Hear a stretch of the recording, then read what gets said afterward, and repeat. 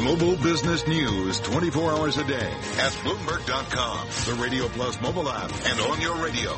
This is a Bloomberg Business Flash. I'm Doug Krisner in New York, 47 past the hour now. Want to get you caught up on market action. We are brought to you by CBOE VIX Options and Futures. You know, volatility can be harnessed with CBOE VIX Options and Futures. You can see disclosures and learn more. It's all at cboe.com/powerful outcomes VIX.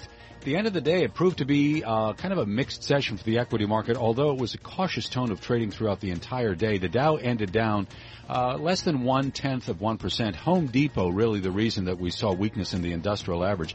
Home Depot shares got hit for about 2.5%.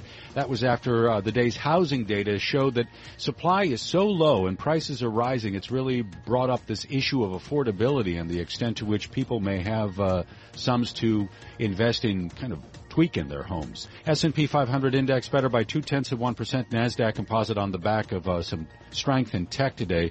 Over-the-counter composite was up by about 0.5%.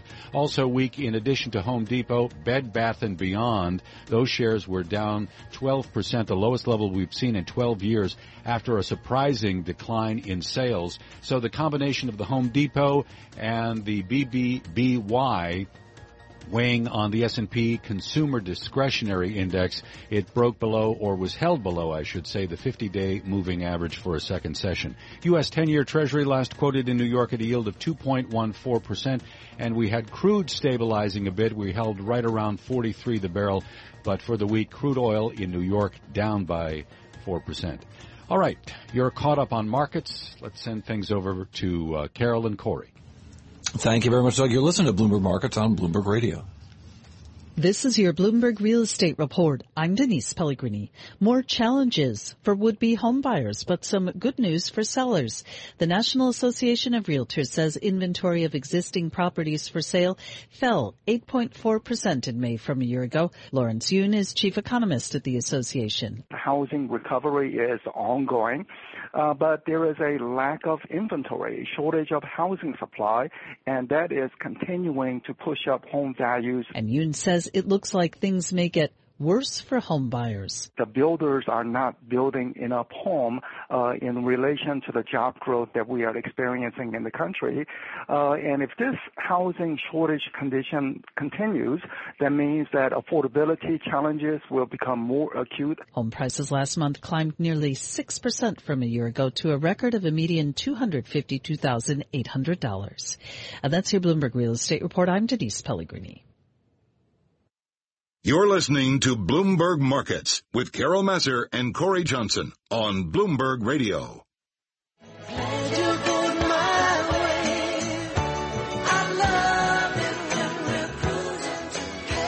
All right, hitting the high seas, cruising. That's what Ritz-Carlton is doing. Nikki Ekstein is reporter at Bloomberg Pursuits in our Bloomberg 1130 studio. What exactly are they doing? Well, they're actually becoming the first hotel company to launch a cruise line. So for the first time ever, you're going to be able to book a vacation on land and at sea with the same company. So in other words, you do some land time and then you do some sea time, or how does this work? Well, generally when you book a cruise, you have to fly to a port, right? So maybe you're going to be flying to Barcelona before a Mediterranean cruise. You can stay at the Ritz-Carlton there, then jump on this beautiful ship, which they're building to be a very small cruiser that looks more like a yacht with really, really phenomenal design standards that look a little bit more like their hotels than the traditional cruise ship. That's really interesting. So the design of the interior of the ship is very different? Yeah, I mean, compared to anything that I've ever seen before, these ships are really game-changing. They really put a premium on spaciousness, on design standards that you wouldn't expect in a cruise ship, but you would expect in a hotel. So think double vanities in the bathrooms, big writing desks, balconies and verandas in all of the rooms, taller ceilings. They're actually really hard to accomplish in cruise setups, but they've done that. And that's kind of Sounds interesting. Nicer. I mean, yeah. I'm looking at a picture of the Marina Bar. Oh, yeah, that's something that they copied out of a bunch of super yachts. Oh, yeah. I don't know if it was related to what we're doing on the radio right now or not, Carol. What? At 4:45 on a Friday. I figured, we're not 4:51. You're just looking at a picture of a bar somewhere. We're not doing the Marina Bar. No, you know what? It does. It looks either like an upscale resort, or you're right, it looks like a really nice, kind of private yacht. amenity. Absolutely. I mean, they really wanted to take a page from two sources of inspiration. They looked at a couple of super yachts that are really on the premium end of the yacht market, and they also looked at Maserati, and they said, when people look at a Maserati, they kind of want to see what's inside. They see these sleek lines, and you know, if you don't know what a Maserati looks like on the inside, but you see it on the street, you say, wow, that car must be beautiful on the inside. That's kind of the effect that they were going after. All right, let's go through some specifics. So this yacht, this cruise line, how many can it hold? So it's a 300-passenger ship, which is actually quite small, even by small ship cruising standards. Yeah, typically they're 1,000, 2,000, right? Those are some bigger ships, yes, 1,000 to 2,000. But even when you're talking about small ships, it's about 650 to 750. This is about half that. Talking about sort of like price and everything, I mean, it just seems like cruises aren't cheap as it is. That's true, and they're definitely competing with the most high end of cruise operators. So while Ritz-Carlton hasn't released their exact itineraries and price points just yet, the ships will start sailing in 2019.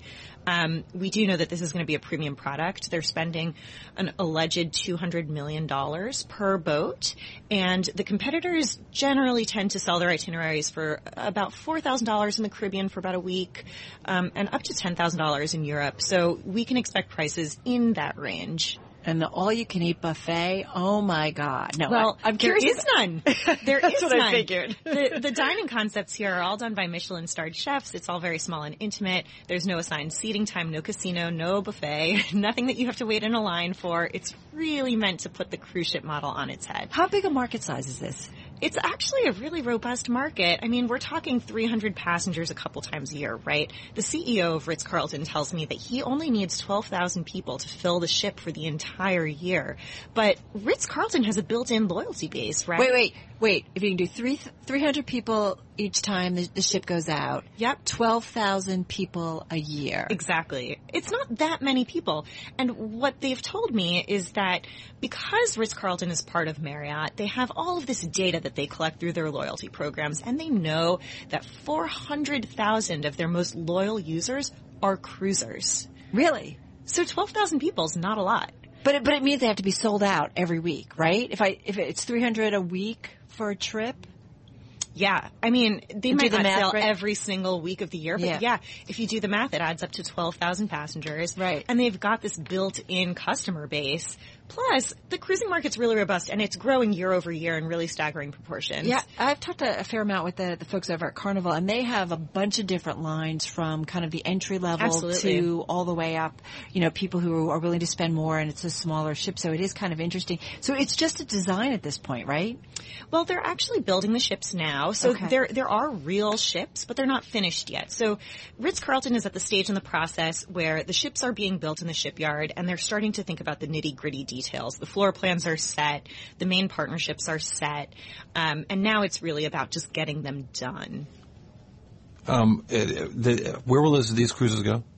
They're going to be cruising. The first two ships in what will be initially a 3-ship collection will be sailing the Caribbean in the wintertime and the Mediterranean and Europe in the summertime, which is pretty conventional as far as destinations go in time of year. But they're going to be hitting up really interesting ports that the larger commercial ships can't fit into. So think St. Bart's in the Caribbean versus, you know, a much more tried and true, or St. Tropez.